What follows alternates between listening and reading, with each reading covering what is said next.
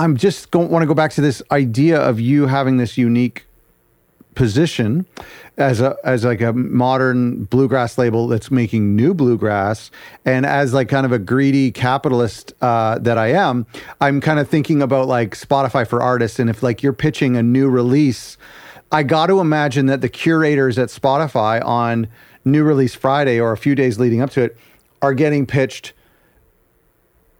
tens of thousands of pop songs, tens of thousands of rock and indie rock songs, and maybe tens of bluegrass songs. So to me, like, I feel like there's more opportunity for you to get on satellite radio, like you mentioned, and to potentially get on an editorial playlist, because there's not that much new bluegrass coming out. Hello and welcome to a new episode of Other Record Labels. I'm your host, Scott Orr, where we talk about the art and culture of running an independent record label. And today I'm talking with a record label from Nashville called Skyline Records.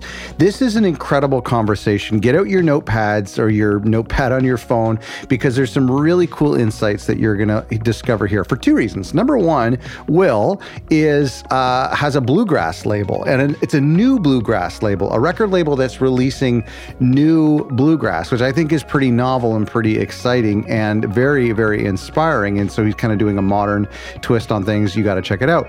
But Will is also a music attorney, and you can actually find him in our directory if you go to otherrecordlabels.com/directory. He's a great guy, really, really sharp, really, really smart. So we talk a lot about law. And so you're going to get some kind of free music attorney legal advice in today's episode as well. So Will is a fantastic attorney, and we talk a lot about that and what labels need to be doing to get themselves in order. And of course, we talk about his record label, Skyline Records.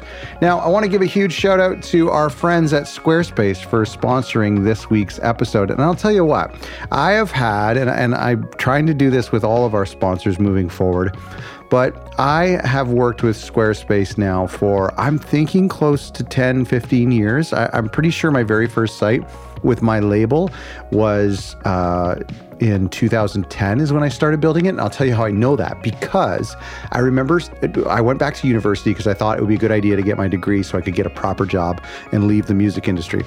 Spoiler alert, I didn't. But I was sitting in class. I was in a microeconomics class, and my friends and I had just had this idea for a record label. And I remember sitting there on my laptop with Squarespace, creating our website for other songs and like picking a logo and just designing it. We didn't have any artists at the time, just myself and my friend's band, and laying out our website. I have this incredible, warm, fuzzy feeling that going all the way back to 2010, sitting in class, I ended up dropping out and I'm glad I did, but I was using Squarespace at the time. And so I love Squarespace. I use it for other record labels as well, and I will use it for more projects in the future. And the good thing about Squarespace, the best part about Squarespace, is you can get 10% off through other record labels. So all you have to do is go to otherrecordlabels.com/Squarespace and use the code ORL10. That's ORL for other record labels, 10 for 10% off. That's otherrecordlabels.com/Squarespace and use the code ORL10. So here's the thing, Skyline, I mean, I think of the Nashville Skyline, that like iconic AT&T, I don't know if that's still AT&T, that building, but it also could be the Bob Dylan record. So where's the name come from? You know, it was one of the hardest things I've ever done to name people. And I had all these names, and I didn't like them, whether they were too long or they didn't look good or all that kind of stuff. And I was coming down to crunch time, and it was the last one. I just picked it. So, honestly, there's no basis for it or anything like that. It's just the name that I thought was a cool name. It looked good. It was a strong word, and I think it could be a cool brand, even though I'm not technically using the Skyline image in any kind of logo or anything. Right. Well, I mean, it's got a little bit of a nature thing. It's either a city skyline or like a skyline, in the countryside. Yeah. And I think it's great. I think it's great, but it also, like I've said this before in other episodes, it just doesn't matter. Like, it doesn't matter. Yeah. And, I interview 30 odd labels a year, and I don't, like, sometimes I'm like, oh, that's a clever name. And other times I just don't care. It's more about the people and the music, obviously, but like there's so much more around it. The name is like, whatever. Yeah. But it is a good name. Yeah. Yeah. Well, I appreciate it. But when you invest in, you have a company that you're starting, it's hard to pick a name because you want to be proud of it. But because I'm, in a way, I overanalyze everything, and I was definitely that. So that's just what we landed on. I don't think you can not overanalyze, but at the same time, I just don't think you can get something perfect that lasts forever, unless it's like a non-word that transcends the language somehow. But anything you'll be sick of, I'm sure, eventually. Oh yeah, no, definitely. So you're in Nashville, correct? Yeah. Yep. I live in Nashville. I have I love that place. I visited half a dozen times. I haven't been in a long time, but I used to go down there all the time for no reason at all and spend a lot of time down there. I was there a few days before the big, huge flood back in 2010. Oh, wow. Yeah. And I just left in time. I was in the mall. I was in the Gaylord. I was at all these different places that ended up being completely underwater. And anyway, I love that town so much. It's got such a vibe. It's such a interesting little pocket. Franklin as well. I love going down to Franklin. But anyway, I love that place so much. Yeah. It's been a wonderful place. I'm actually from the Seattle area. I moved here about 3 years ago. Yeah, to do all the music projects that I had. Yeah. And to me, being from Seattle, Nashville actually feels like a small town to me. Yeah. And the music community just is, it's so creative. It's not just music, but it's creative professionals like photographers, videographers, graphic designers, cool music related businesses. And it's just a wonderful community, and I believe it's pretty open to anybody that wants to be in it. Obviously the country music, if you're trying to pursue country, it's, it's a bit competitive. It's actually very competitive. Sure. But if you can do anything else related to music, there's probably a good market for you if you're here. Yeah, that's a good point. Let me ask you about Nashville as it relates to your job. Well, specifically the record label. And it seems to me like, okay, if you're at a party in any city in the world and you say you run a record label, that's going to like lift some eyebrows and people will be like, oh, that's cool. Tell me about it. But if you're at a party in Nashville, you say you run a record label. It's like, yeah, cool. So does that guy and that guy and that girl. So is it intimidating doing this job in Nashville, or is the kind of the fact that everyone's in the business make it a little bit easier? That wasn't a concern of mine when I started it because I kind of had a vision and idea of what kind of music I wanted to produce and make, and the artists I want to work with. And it's kind of strange. I don't feel like I'm in competition with any of the other labels in town here because the majority of them are geared towards either other industries, and the big labels here mostly geared towards country or, pop country, all that, or even old school country. Yeah. There are a couple other small bluegrass labels here, but I don't see them as, I feel like they're healthy competition. Sure. But the being in this town, I think, has given me leverage over some of the other labels that are located in different areas of the country. Okay. Because I have access to such a wonderful creative community here. And, that's right. And generally the resources are pretty affordable for what I'm looking for. So it's, I think for me, I haven't found any kind of intimidation factor, but I found more of a really awesome networking community that helps me build my brand. Do you get a bit of, speaking of outside of Nashville, do you feel any sort of perceived legitimacy or credibility? I don't know. I feel that way. I like about your label or any label from Nashville. I feel like you're there, you're doing it in the same way that a film company in Hollywood. I don't know. Is that crazy? Yeah, I'm starting to get that feeling, and it just happened over the past 6 months. Because I'll be honest, when I first started this, it was with an artist who, I had a lot of respect for. It was just kind of a thing where he wanted to get another album, but didn't have the resources. And this is something that's always been an idea of mine that I wanted to do. So it was kind of like a partnership. And then I started, I didn't really know too much at first. And then it started growing. I learned things along the way. And then all of a sudden, I had access to a second. Well, actually, take a step back. Then I started getting my first artist stuff on the radio. And then we even got it on Sirius satellite radio, which was a huge play for us. And so then all of a sudden I had a second artist and then got him on the radio as well. And then a third artist, Caroline Owens, who is also the same thing. So I think the fact that, now that we're getting radio play, we're getting decent streams for the industry, and the fact that it seems like the numbers are growing is, to me, it's like, okay, maybe we're meant to be here. And there's no imposter syndrome, even though I do feel like that quite a bit. But sure. it's been a wild growth over the past year, which has been great. It wasn't expected at all. And so I've had to deal with that growth. Okay. Let's, just for our listeners here, because I want to talk about bluegrass a little bit, but your genre, like, you're strictly bluegrass, or like, what are the parameters from a sonic standpoint? Yeah. So, I grew up playing bluegrass music. I was in a band for a while, and I fell in love with the music, and it's the genre that I know the ins and outs of, everything from the musicians to the history of the music.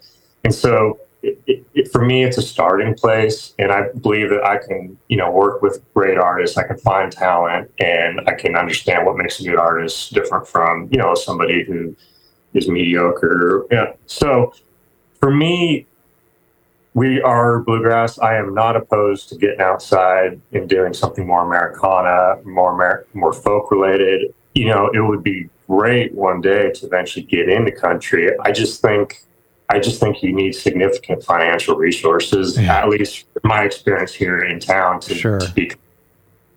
So, it's kind of one step at a time. I feel like I'm comfortable with bluegrass. I feel like I know Americana and folk a little bit too. And I would love to eventually work with, different artists and just kind of, expand our reach as a brand. Do you feel like there is, and I don't know, like, if you're sticking straight to traditional bluegrass or if you're trying to become a little bit more modern or experimental, but I'm curious, like, is there novelty in the fact that you're a young guy? For our listeners who can't see, our viewers can see, but our listeners can't see, you're a young guy.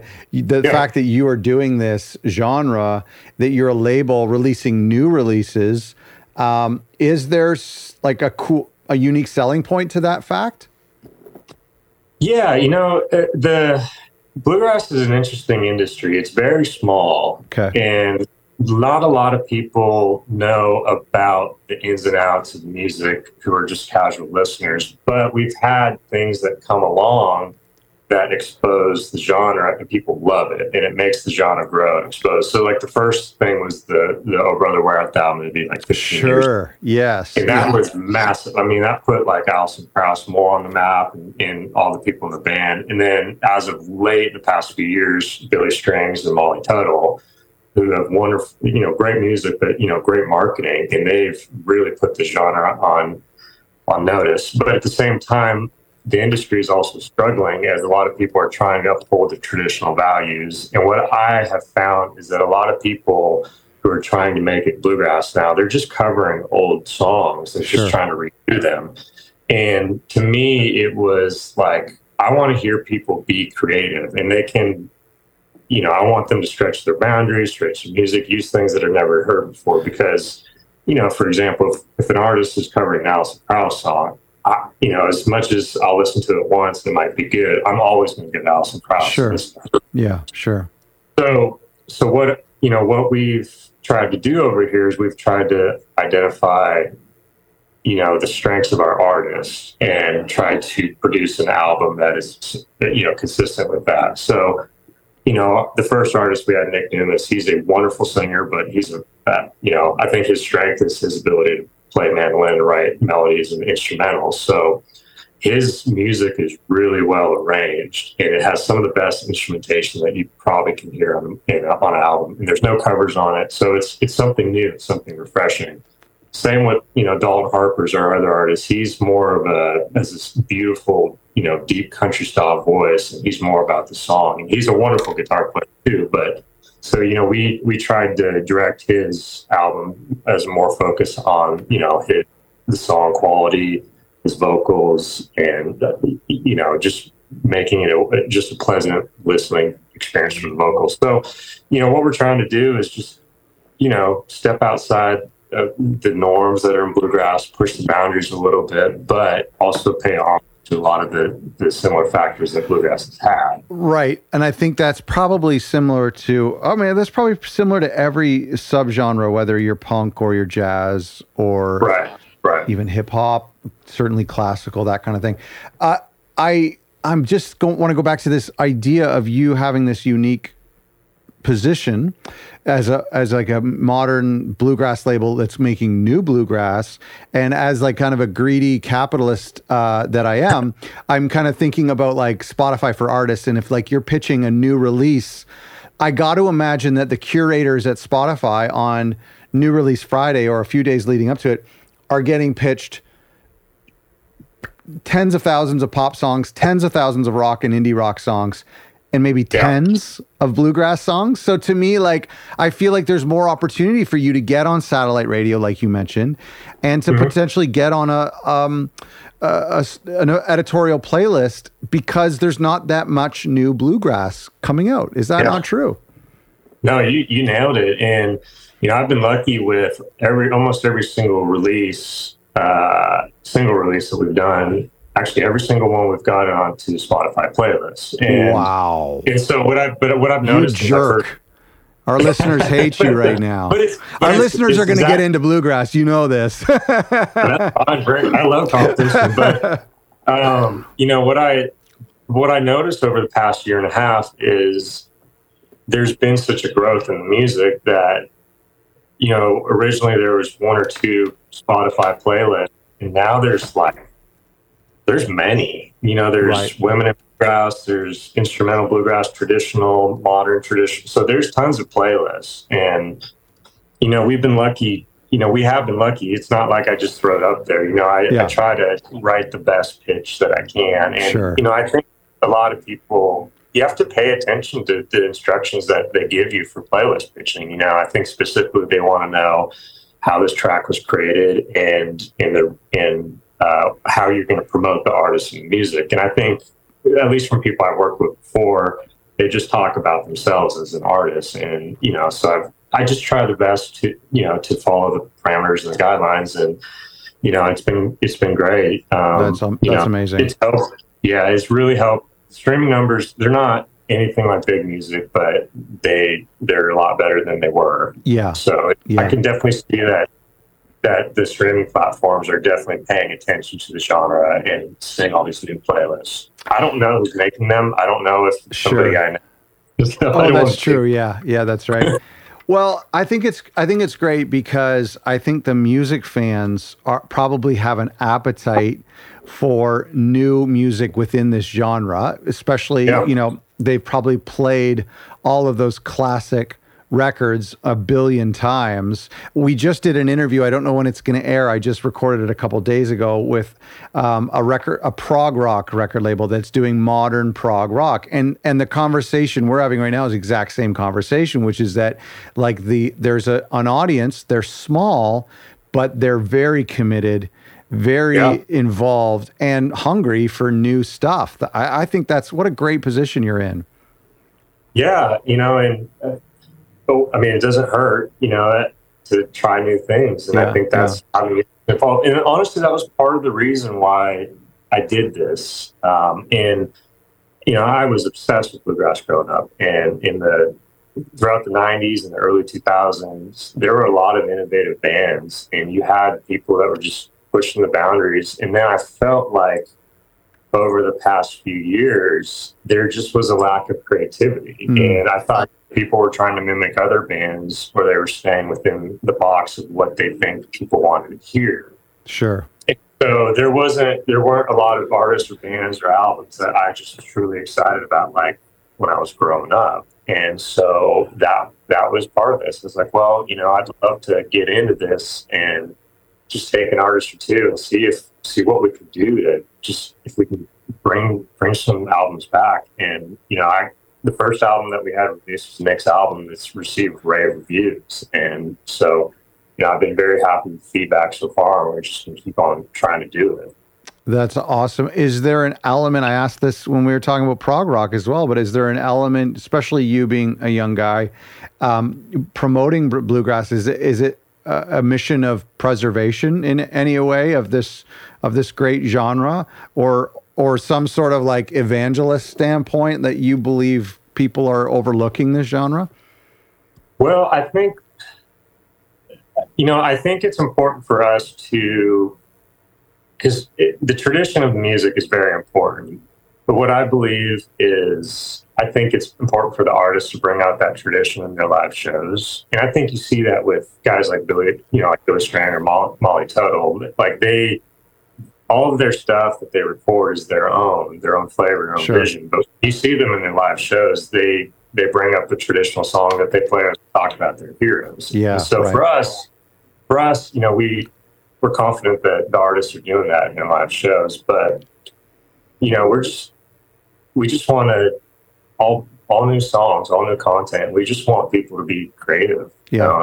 And what I do on the label is I don't have my only concerns, the stuff that I kind of have like final say on, is making sure that the session musicians are as good as it gets. And you're not just hiring your friend or your mom or dad to play on it, and then that the songs are top-notch quality. So that's essentially what we're going for.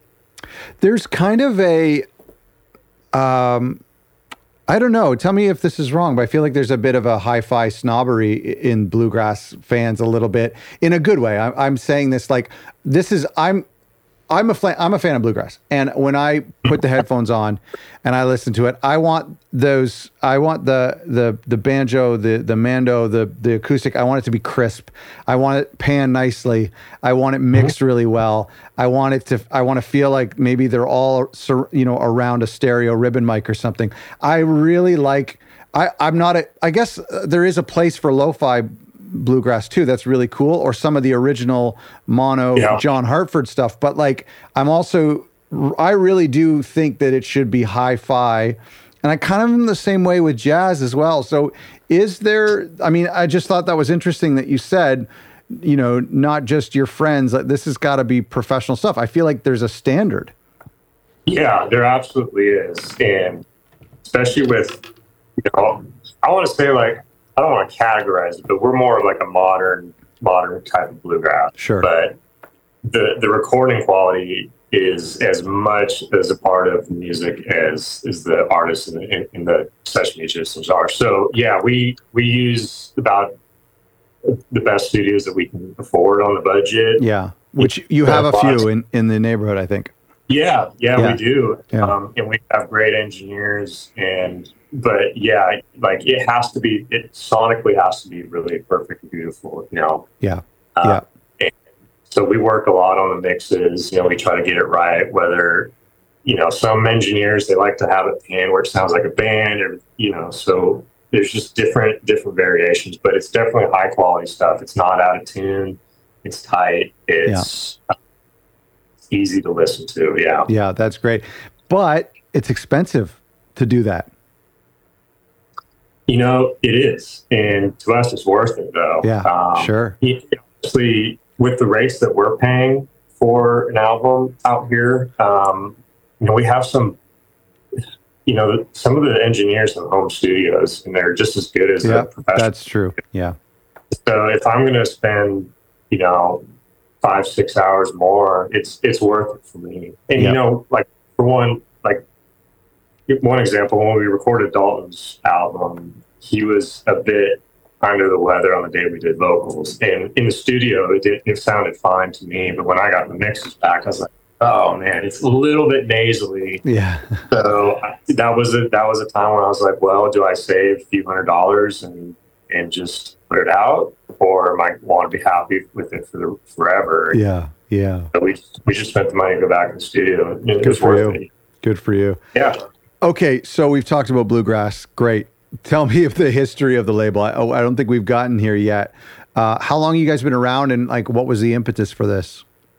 Yeah, so we started early 2022, and basically October in 2021, I was playing a show with my friend Nick Dumas, who is the first artist on the label.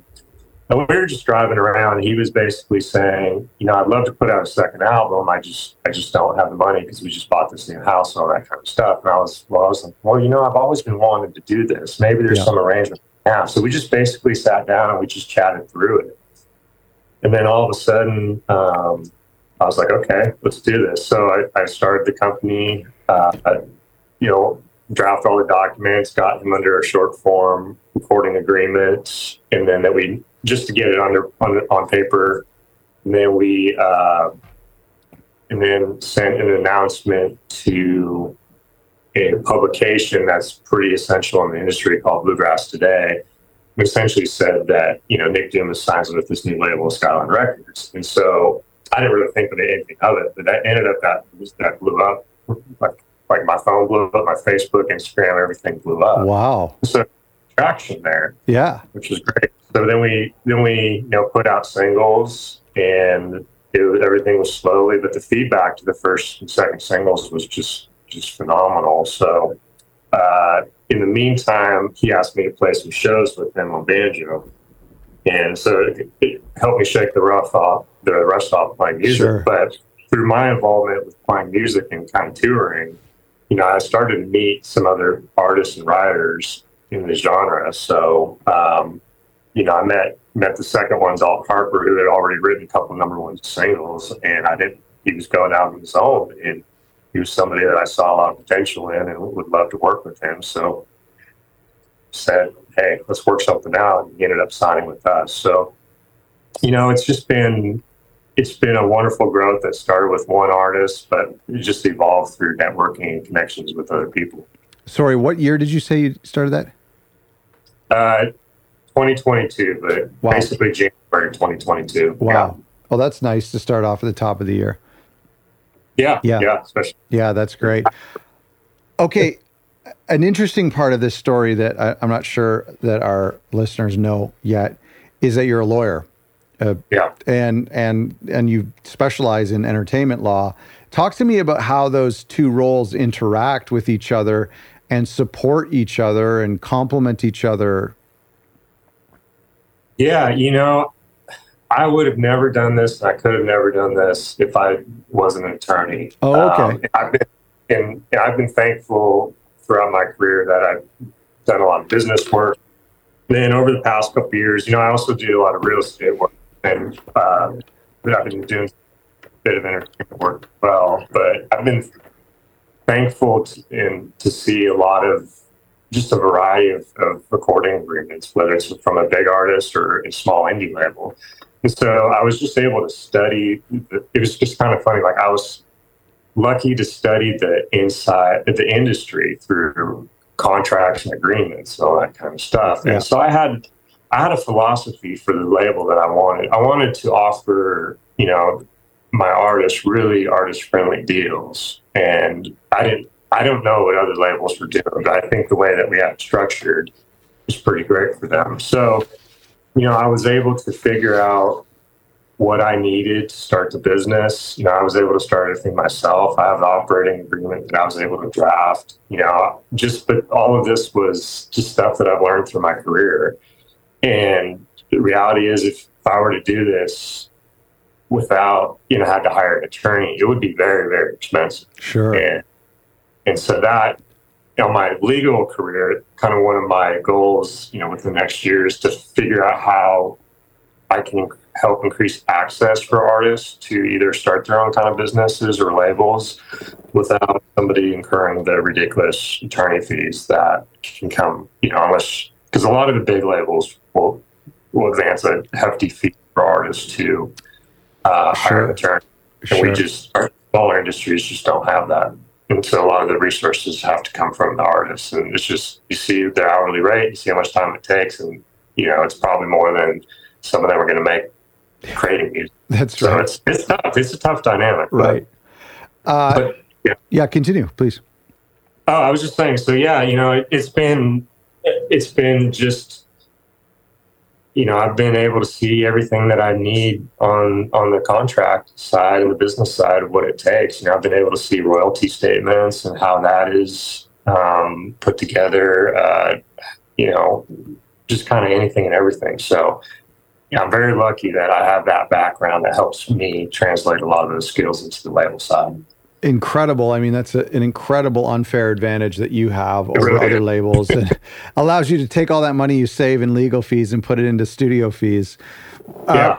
I would imagine, maybe I'm just projecting my own insecurities, but when I talk about Nashville being an intimidating town, I feel like it's a town where you need to be on the up and up from a contract standpoint. You have unions there. I just feel like it's a little bit more of a formal music industry than, say, Seattle is or was. Yeah, it's interesting, at least in the country realm, with any business or record label or publishing company, everything is papered up, whether it's, use of somebody's music in a video or, a song, just giving somebody credit for being a featured artist. Like, everything is papered up and negotiated pretty heavily. I bet. I get it. You want to make sure that you protect everybody's rights, and you want to make sure that everybody gets paid. Yeah. Bluegrass, on the other hand, it's not very well papered up. Okay. A lot of, I think, there aren't very thorough recording agreements. I think, there's no independent contractor agreements for creative professionals that work with labels, especially, there's no band agreements between artists and bands, which cause a rift and problem. Like, who owns the rights to the song? What happens if a band member writes a song and they leave? Like, there's none of that. And yeah. So I think, generally the bigger country industry is definitely papered up. My industry, I don't think it is very much. Well, some of those songs that they're working on have the big potential to go to number one and to make tons of money. Not so much happening in the bluegrass. Bluegrass has been more about, that evening gathered around the circle kind of thing. Yeah. Well, and, another thing is there's just not a lot of money in bluegrass. So it doesn't, it's somebody, if they get offered a deal by one of the record companies, they're essentially going to sign it, maybe with some input or advice by somebody else. But, there's not a lot of people know what their rights are to the music, or, whether what deal they're signing is good or bad. Right. And it's just because there's just not that much money to pay for legal services. And so it's something I would love to be involved in, trying to find a way to change that, increase access to, using legal services. But well, I love that. And I think we should talk offline about more ways that we can do that. But And I want to just give a shout out that Will and his legal services is part of our directory at otherrecordlabels.com/directory. So if you want to get in touch with Will, you can. And everybody is now like, oh, he's saying that he's cheap. I'm going to reach out to him. But anyway, I think it's incredible. And I want to ask you from a legal standpoint, because you're a label owner as well and an indie artist. And so you've represented so many different things. You have your own label and you do your own paperwork for your own label. So when it comes to small indie labels, what are they generally missing when it comes to the legal side of things? What kind of mistakes do you think some of us are making from a legal perspective? Yeah. I think a lot of it, first of all, it comes to the recording agreement. And I think a lot of this is where you see headaches down the road for whether it's bigger labels or artists that are in disputes with the labels. But I think you want to make sure that you have a very solid recording agreement that, is specific and details the terms of the relationship. But not only that, what happens in case of a dispute? What happens if you disagree, or, what happens if the artist is not doing what you need them to do and you gave them advance? Like, what do you do there? Or, if you're the artist, if the label's not doing anything, is there a mechanism to get out a deal?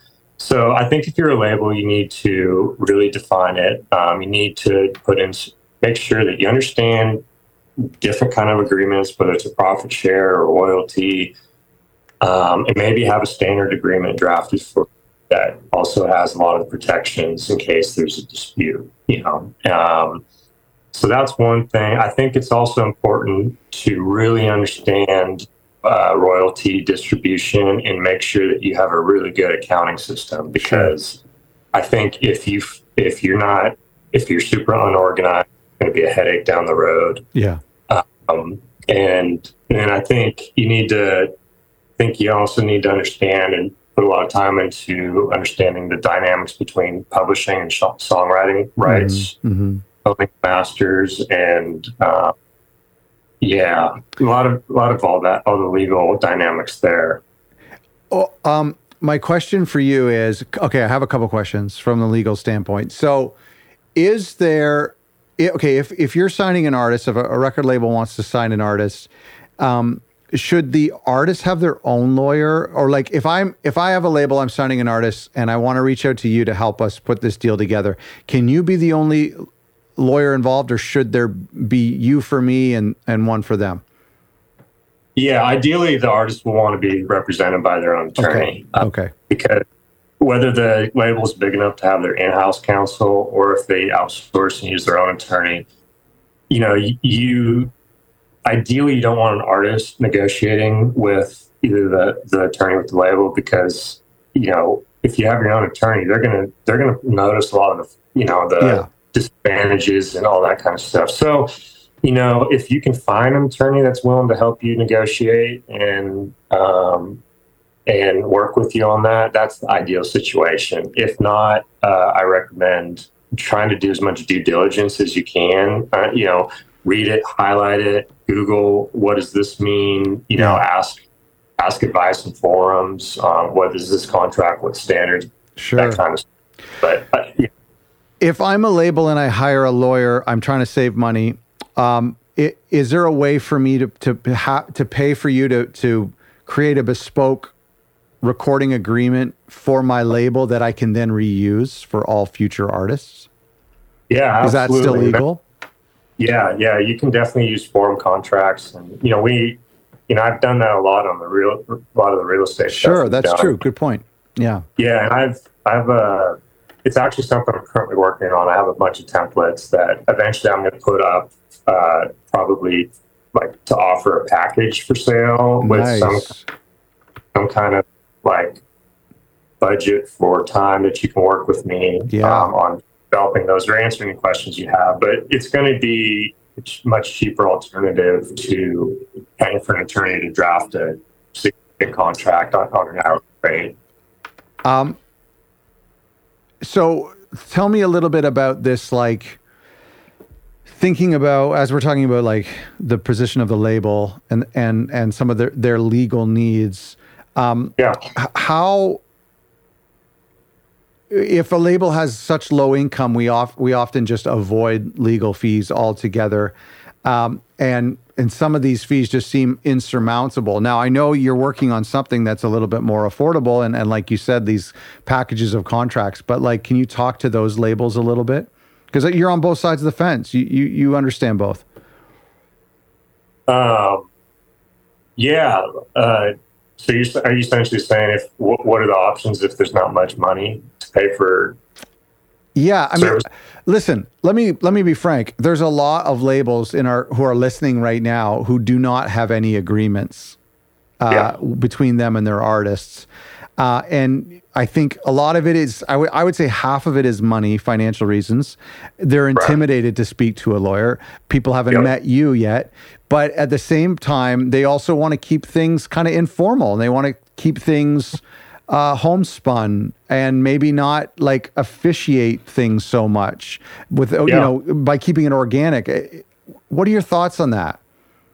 I think that's fair. I think, it's a healthy balance, because I'm in that same position too. Yeah. I don't want to be this tough and hard, label boss with my artists, because I think part of the reason why they like being with our label is that we are very flexible and we're very free. And if they don't like something, they feel like they have a voice and input. And it's a balance for other labels. Like you at least want a bare bones kind of recording agreement that just maybe dictates some of the essential terms, like this is how many singles or how many albums you're going to be under contract and what the financial split is, and maybe some creative control things. And other than that, like, if you are working with your artist and you want to be flexible on something, you want to change the terms, you always have the right to do that. Sure. If both parties agree, and you can amend it in writing or amend it by sending an email.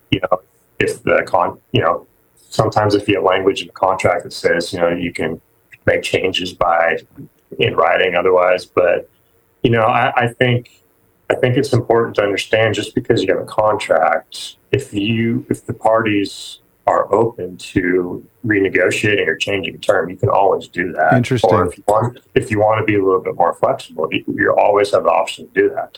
I just think if you're an attorney or if you're a label, you need to protect your investment. If you're putting money into this person, and they're not if they're not doing anything you say, you don't want to be out how much money you're getting without being able to get that back. And on the artist side, you want to make sure that that the label is doing their obligations, that they are distributing your music, that they're paying you the royalties. So you just want some of those minimum protections. But if it comes to the loosey-goosey stuff, the creative control, all of that can be negotiated otherwise.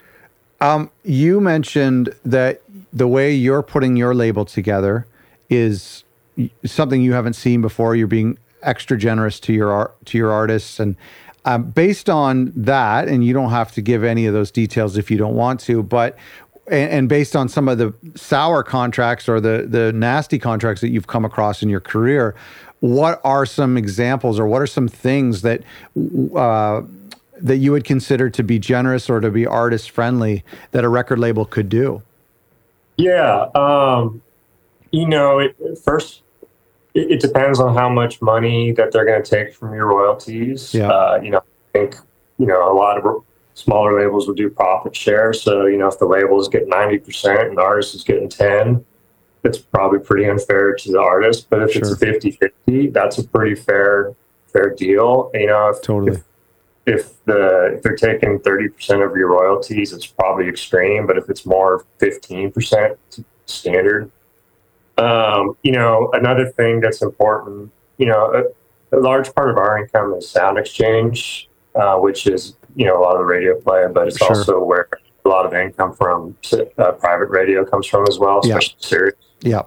And so, I don't know what every label does, but, some labels will not only have their own right ownership that goes to the label, but some will also take a portion of the artist share of that. Okay. So we don't do that. We think it's fair that they get that. And, even though we could probably get quite a bit more on money, we just think it's a fair deal that way. But, I think there's a healthy balance of how much money that the label can take versus the artist can take. And I think that needs to be analyzed.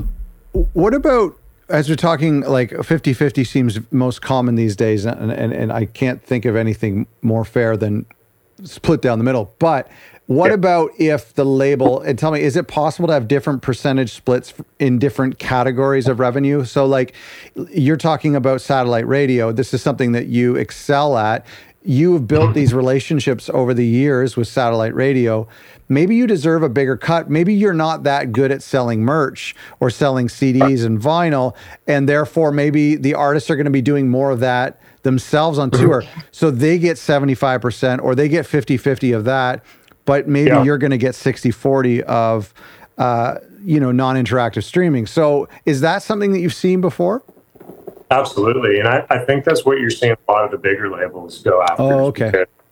We've lost, you think about how much money was made on physical CD sales in its prime. Like labels and artists and writers were making a lot of money if you were selling 1 million or 2 CDs. Sure.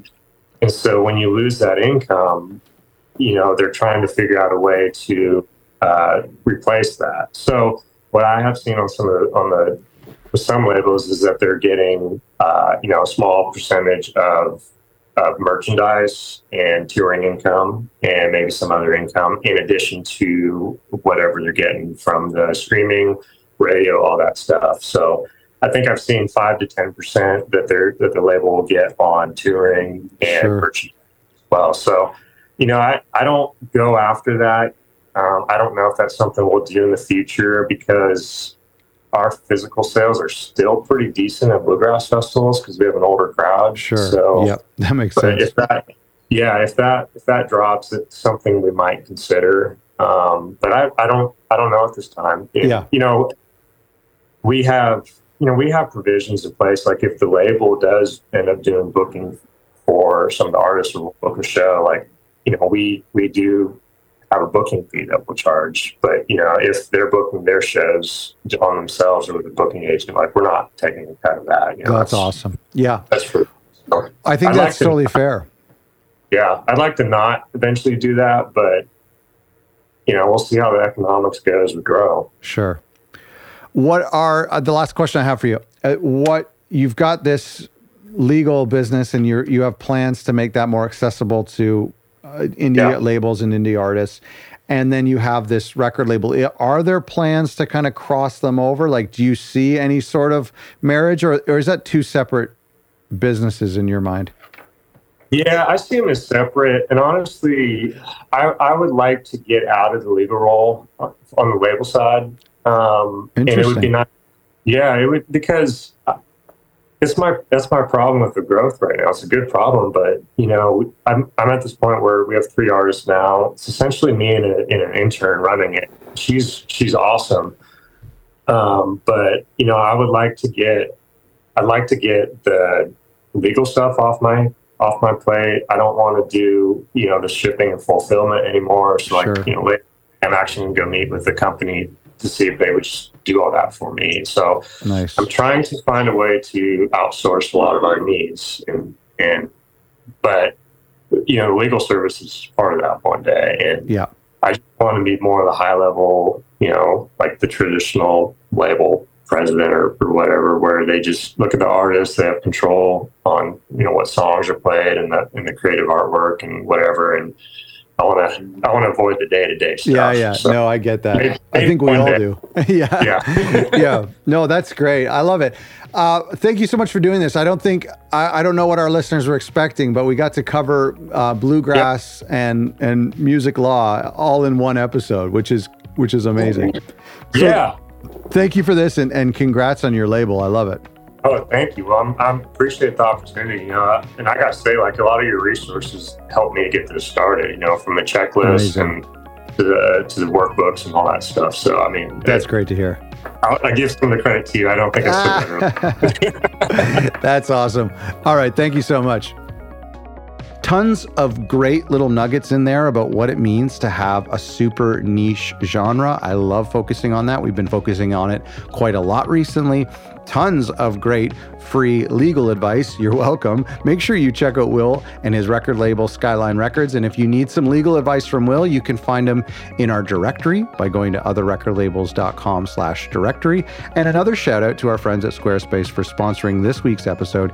And you can get 10% off your own website by going to otherrecordlabels.com/Squarespace. Thanks for listening.